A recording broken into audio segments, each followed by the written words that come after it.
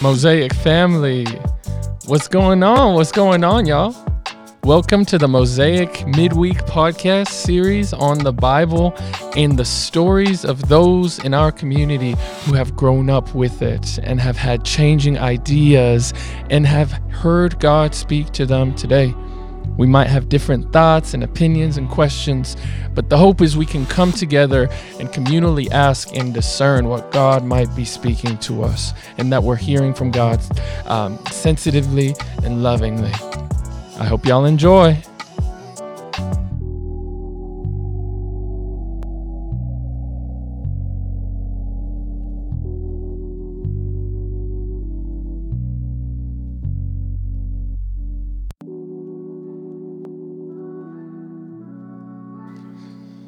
All right, Mosaic, what's up? What's up? How are y'all doing today? We have another installment of the Mosaic Midweek podcast, and our guest is the newly 25, 24?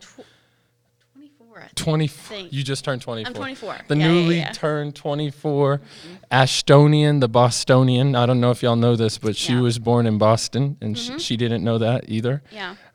She also was the author of Clifford the Big Red Dog, even though that came out before she was born.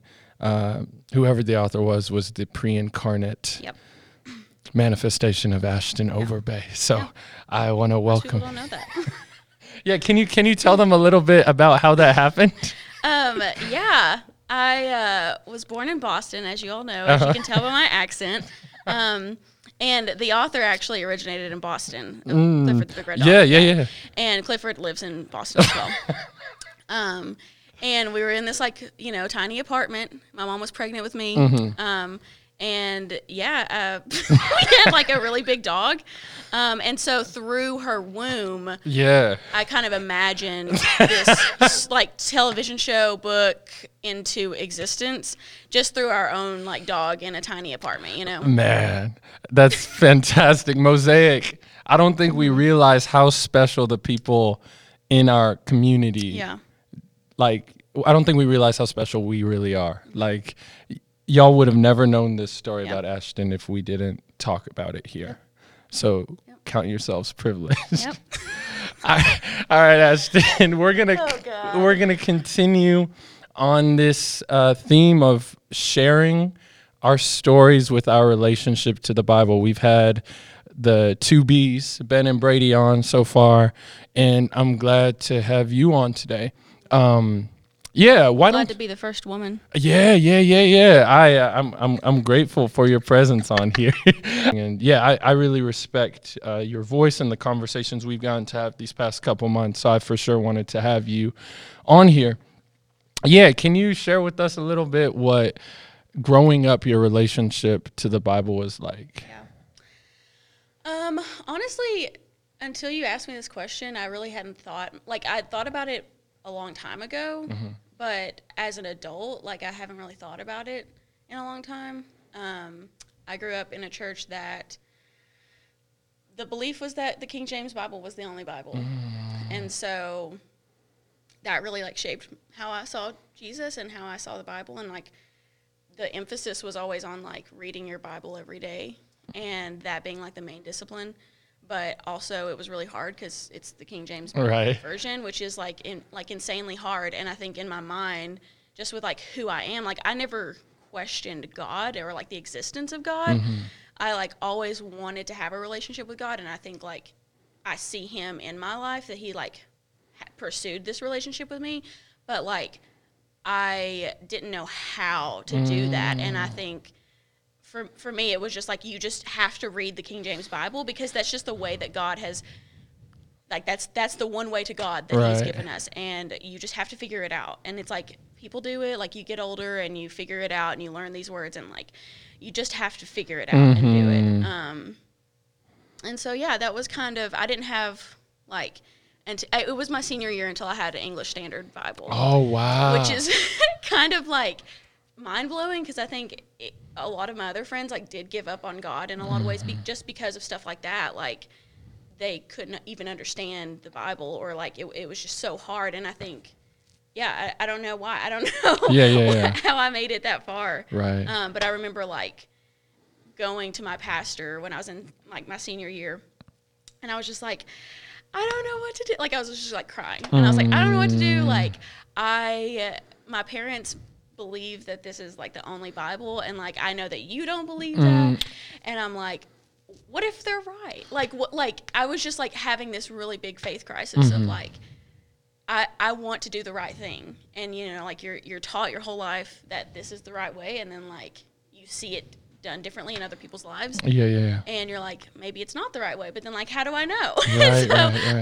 I was like crying to my math teacher about it. And so that's kind of like the foundation of my relationship with the Bible. Yeah, man. So it's pretty rocky. Yeah, like linguistically there was already a hindrance there. So you did say you always felt like God was real and you have a relationship with God outside of that. But yeah, so do you feel like you never had the opportunity to really engage with God through the Bible just because of that? Or were there some times when you were reading your King James, you were like, all right, I think I understand this. I think this is meaningful to me. Or was it just always... I mean, I think there were some times that I found meaning in it. I think I found a lot of identity in helping others understand the Bible, even though I don't, for as long as I can remember, I've never thought of myself as a teacher or like an interpreter or studier of the Bible. Like I could never be at that level in my mind, but I think I took it upon myself because I was like, I know God. Yeah. And I know that reading the Bible is like really hard for you, but like I will help you get there because I know who God is. Right. And so I think to some extent, there were moments like where or even just like sermons were preached, you know, and it's like that was a huge way of me receiving the gospel and receiving word from God, you know? Wow. So. No, that's super interesting. In high school was the first time I ever encountered a KJV only person. Really? Yeah. So I grew up Ethiopian Pentecostal, so we were reading all types of translations. In fact, the Bible I had growing up, which a lot of people love, was the NIV 1984. So to shout out to y'all who still have those Bibles and love it, because I also love my NIV 1984. I don't know where it is right now, but I remember being so rested when I had it because it was one of those Bibles that I had that I would just tear through every day. And you know that famous Spurgeon quote, or whoever says it, Bible that is falling apart is indicative of a person whose life is not falling apart. Yes. So my NIV 1984 just brings me a lot of memories of that. Now my life was for sure falling apart. Right. But nonetheless. But so was my Bible. Okay. But so I had a friend named Austin, and he was telling me all of these things, and he's like, there's this thing called the Textus Receptus, and all these translation things that justify the belief that KJV is the superior English translation that is equivalent to the original Greek manuscripts. And I remember being interested, but I was also like, this seems a little icky to me. But I was never like questioning his salvation but it was always, it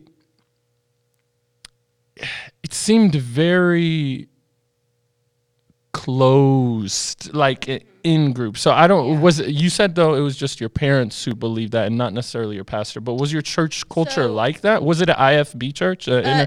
Okay. So it was a missionary Baptist. Oh, okay. Okay.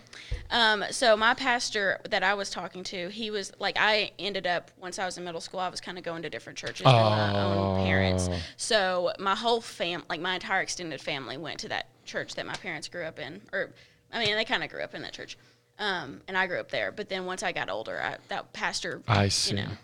It's also like a Southern Baptist church, but they didn't have like a mandate of like King James. I think he read from like the New King James, but everyone else had like, their own Bible and whatnot. So shout out to the King Jamesers. Yeah. It's still valid. 100%. It was a translation for a reason. 100%. 1611, the authorized King James. Shout out to the Anglicans, the 1611ers. Yeah, the 1611ers, the non-separatists. Right. The ones who have a complicated relationship with American Protestantism. Yeah. But Ashton.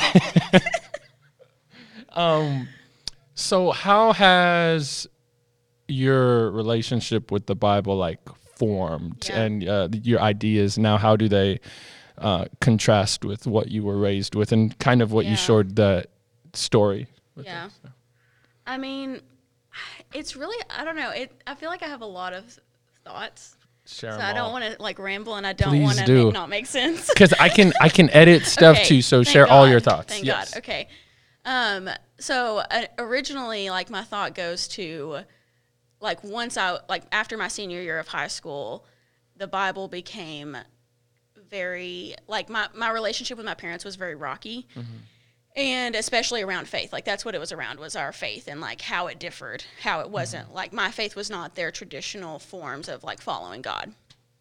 And they just have never been able to really grasp that.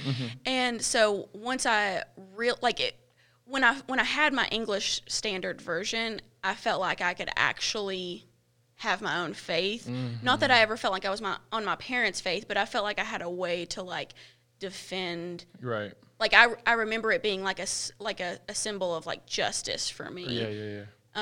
That I could say like I know who God is, and like I know that this, like I know who God is, and I know that this is what He says to me, and like I know that He does not make a Bible that's not applicable to me, and I know that He's like the God of the marginalized. Right. Like that's not what you believe, and that's not what you preach, but like it became like this advocate for me. And so then like growing up thinking like that reading your Bible was like the best thing that you could do, and it was like the only thing, like discipline was not really taught growing up. Right. but like reading the Bible was like Right. that was the only thing that was really important. And so that was what I made that my goal, because I Right. was like, that's what people are telling me is the way to God, and so I'm just gonna Right. I follow rules, and I just like that's how I am. And so going into college, like I really was like habitual about like reading my Bible every day, and it was good for me. Like it was like formative. Yeah. But I think a lot of it was like really hard. Like it was hard to read your Bible every day at like 6 a.m. Right. You know what I'm saying? And like it was good for me, and I like built myself around, like I made myself the kind of personality that does that. You know what I'm saying? Yeah. And now I feel a lot less of that pressure. Like it was good and it was formative for me at the time, and like it's not that it doesn't like it's not that it doesn't have value to read your Bible every day in the morning and like that kind of stuff, but I think it's just changed for me in the sense of like I really experience God by living my life. Right. And I don't have to sit for an hour and like study and dissect the word. You know what I'm saying? Right. It's I do that still, but it's not, I know that like I experience God through my everyday life. Yeah. And so now it's more like meditative. Like I would read through the Bible Project, like very formative. I loved it. Yeah. And like the whole, like when I was growing up, everything was like, I just remember pastors being like, hey, you haven't read the Bible all the way through. Like, how many times have you read the Bible? Right. Like, I bet you haven't read like every page in this book. And like, that spurred me. I was like, I'm going to prove you wrong. Yeah. And so then I did. I ended up like reading the Bible like 3 or 4 times. Yeah. I mean, I don't know what most of it said. Like, I don't know. There's a lot that I probably don't know. I couldn't tell you what's happening in Deuteronomy. Literally. But I'll take you to Titus. But I did read it. I physically read it. I don't know what it says. And so like now I don't really fit like the way that I come to the Bible. I just don't see it the same way. Like I don't need to accomplish anything. I don't need to like dissect it and study it. I'd study it in different ways. Right. You know what I'm saying? Whew. Yeah, that's a whole episode. Like we were really raised to like conquest the Bible. Like you said accomplish, and that's what made me think of this word conquest. It really was this bet you won't do it. Yeah. And I remember hearing this story in high school. about a kid who was just really frustrated because he would go to youth group and the answer was always read your Bible, read these verses, meditate on it. And and there was this like tract or this pamphlet he was given, and he had ended up having like sex with his girlfriend several times, and he was very discouraged by how many times he fell. And he came in the youth pastor's room and he throws the pamphlet on the table. He says, "This doesn't work. This doesn't work." And I heard this story and it made me a little sad. Because we really are kind of trained. I'm not going to speak for everyone, but when the Bible is almost something to accomplish and is attached to a shame-driven discipline, it really makes us spiral into this cognitive dissonance and mental despair when we do sin, and it's not the antidote our pastors, our leaders, our parents taught us it would be. And I don't know if I can just locate it as if you read this, you'll be good. But I think there's got to be something more. And it sounds like you learned to accept God's speaking to you through the Bible, yes, but through other means as well. Yeah. Do you want to talk a little bit about what those other means were? Yeah. I think a lot of it has been through just like experiencing people. I think the way that I was taught to live my life was always to be like sharing the gospel like all the time, and everything that we do is like through evangelizing and that kind of stuff. But I don't think like I as an adult I see God now as like Jesus is so compelling that I don't need to have every answer from the Bible. So like me experiencing people and being there for people and being like present for people and living my life in a way that makes a difference, I guess, or living my life in a way that is true to God. Like I don't have to have the answers. And I think being able, like we've talked about this before, like being able to hold different beliefs in one hand and like your own beliefs in another hand, like to me that has been the best way for me to experience God. And because I have so much compassion for people, because like I don't hold on to the Bible like I did. Like I don't hold very tightly to what I know or believe that Jesus says in the Bible. Like I experience God, and I experience Him through people. And when people have different beliefs than me, I have compassion for them. And that is God having compassion for me. Yeah. So how would you respond? Because I feel like that could potentially. I'm rocking with you, by the way. I could potentially see holding that diversity of perspectives and our beliefs about the Bible, the way we experience it now, the not looking at it as a manual for certainty for like doctrinal things anymore, but as this transformative text, which engages our real lives and the social conditions of the people around us and the despairs people feel.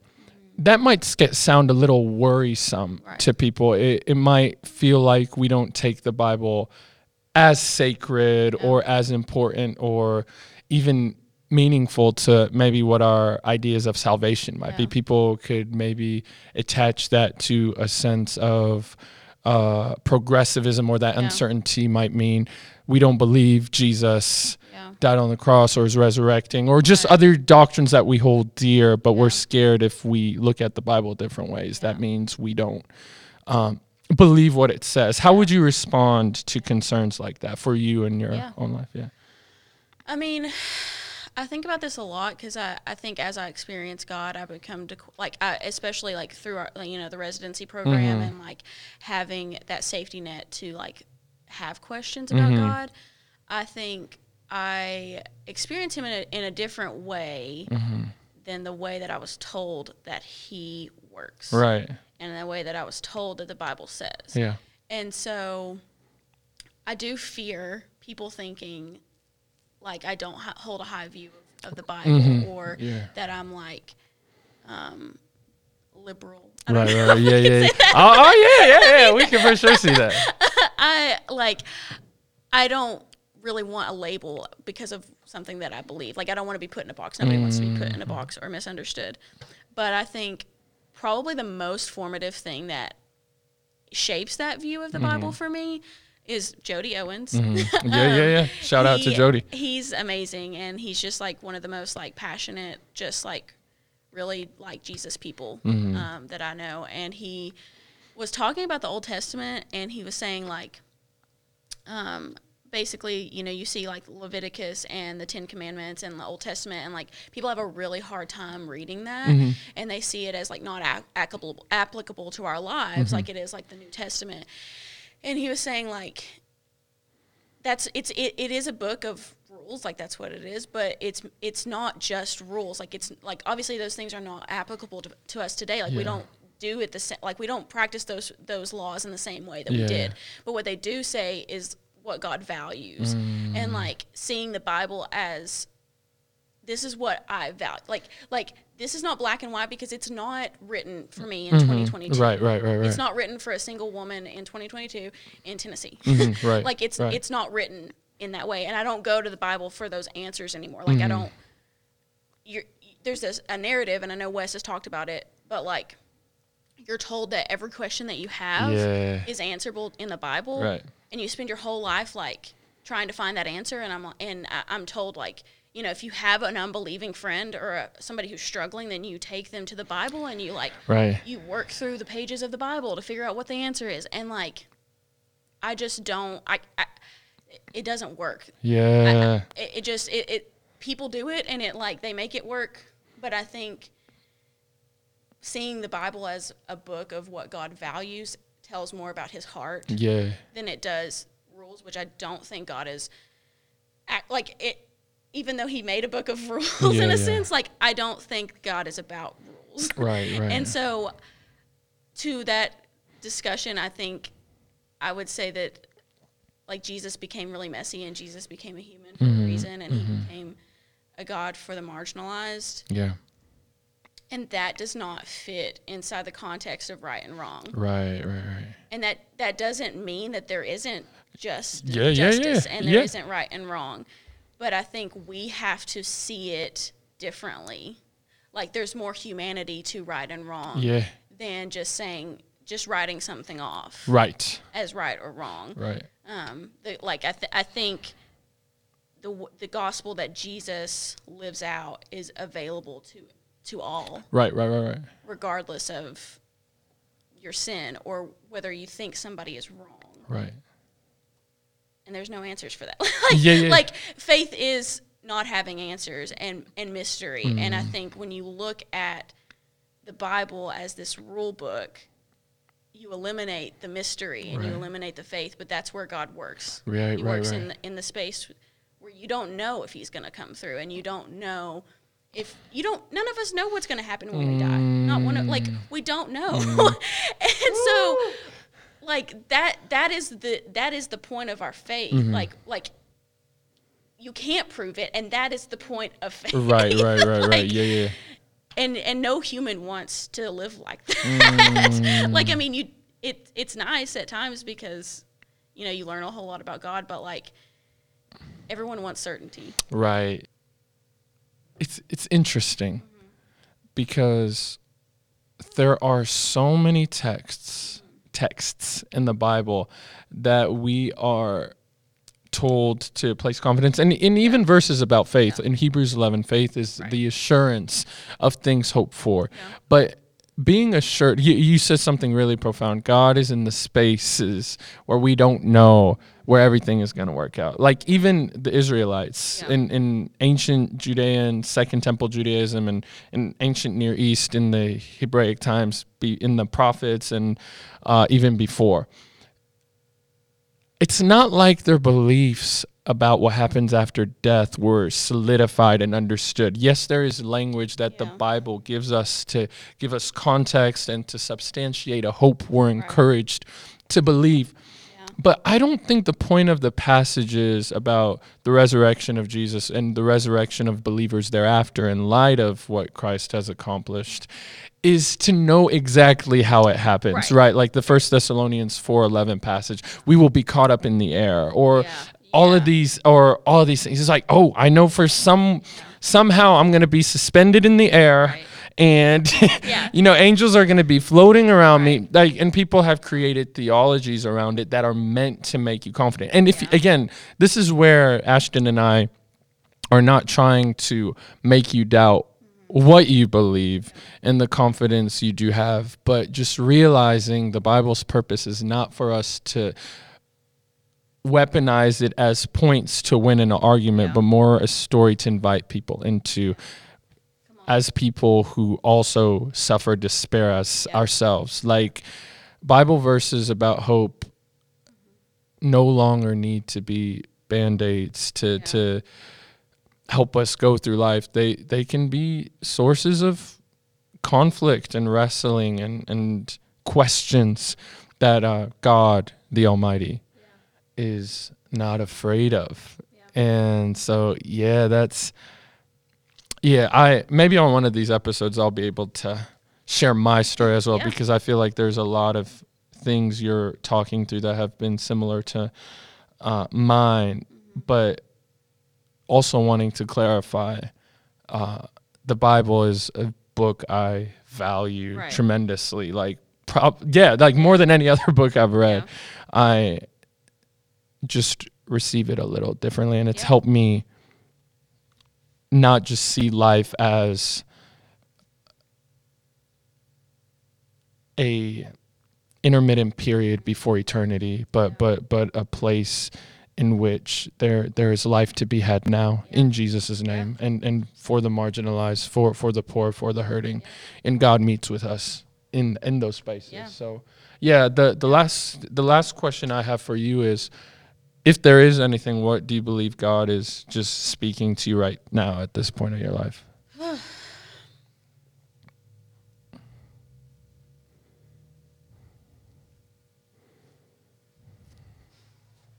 That's a really hard question right now. Yeah. Yeah.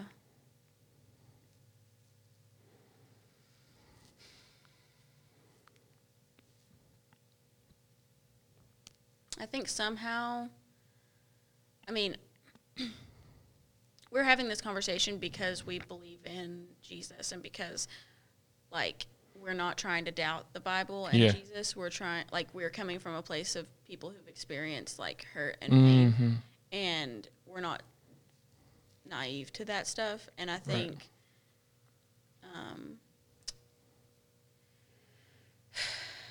that's the struggle that I have right now in my life. I don't know if this is going to make sense, but I feel like I've just been wrestling with God about, like, the circumstances of my life and the despair of my life, of just, like, things that you can't control, and the things that you can't, when things don't go as you want them to be, or, you're dealt cards that you didn't want.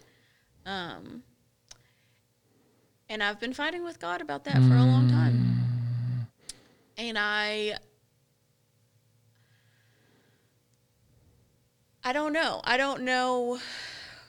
know God is saying something to me. I don't know what it is. I go back and forth between meditating on Scripture and feeling very hopeful and feeling like remembering that these things are true, that God is the God of the marginalized. He's the God of justice, but also knowing that I live my life in a world that's not just, and that really bothers me. And I think God is, like, I don't want to use the word force, but I think something like that, like He's forcing me.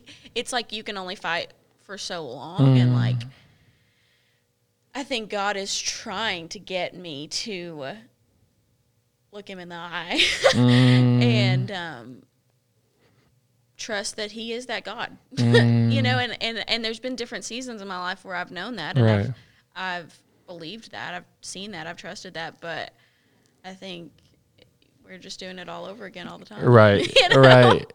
Yeah. So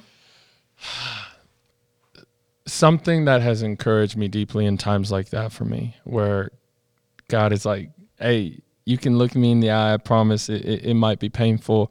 It's for your good, or whatever message or purpose is being brought about in those times in my life, is the degree of my faith in God, in Scripture at those moments is not the most important thing about me, which is what I used to believe. I heard somebody, it was actually D.A. Carson. He shared this story about, he made up this scenario during the Passover time when the Israelites heard the Spirit was going to pass over and the firstborn of the Israelites would be killed, but those who had the blood over the door would be saved. They would be spared from pestilence and tragedy, just insufferable tragedy. And there's like these two guys talking to one another before that night, and they're like, hey, are you nervous, man? Like, the Spirit of God's going to come, and I've got the blood over my door, but I don't know if I'm going to be spared. And the other guy's like, no, I'm not nervous. Yeah. I'm not nervous. Like, God said he was going to do it. I trust him. There's no inkling of doubt in me. And D.A. Carson asked the question, so who was right and who was spared? And he says both of them were, because the blood was still over the door. It wasn't the degree of their faith that kept them safe. Yep. It was the promise of God and the hope in believing that God could still make things new was still possible in a world that it seems like empires always win, that injustice is the inevitable result. Right. And God is always giving us snippets and stories and promises that hold us for dear life, even when we're at the brink of disbelieving them, and still holding us together. So, I really appreciate you coming on and sharing a little bit of your story and giving us food for thought to wrestle through. And hope it sparks conversation, reflection, and maybe even challenge, right? The point of these conversations aren't just to be like, hey, yo, like, right, believe everything we say. Ashton and I understand we're youngins. Like, we're not trying to be out here and with any form of pride, or if you did kind of grow up in cultures or still hold to some of the things we're resistant to, please know we have all the love in the world for you. This is just how God has spoken our language. Yep. And so are we Gen Z? Yeah. To Gen Zers. To Gen Z. The God of the Gen Zers. The God of the Gen Z. This is the new the new wave. The new. Sorry. Do you have any final words or thoughts that you got, or? No, I mean, I think it's an honor to have this conversation. I mean, we have these conversations all the time. Right. So it doesn't really feel like I was nervous, but it doesn't really feel any different. Good. So it's cool to, I don't know. I really enjoyed hearing from Ben and Brady. So I hope the same is true for me. Man, I'm confident it will be. Well, Mosaic, we love y'all. Peace and grace, and remember to cop a book of Clifford the Big Red Dog at stores near you by Ashtoni and the Bostoni. Where all books are sold. Yes. And on PBS. Yes. Adios. Adios.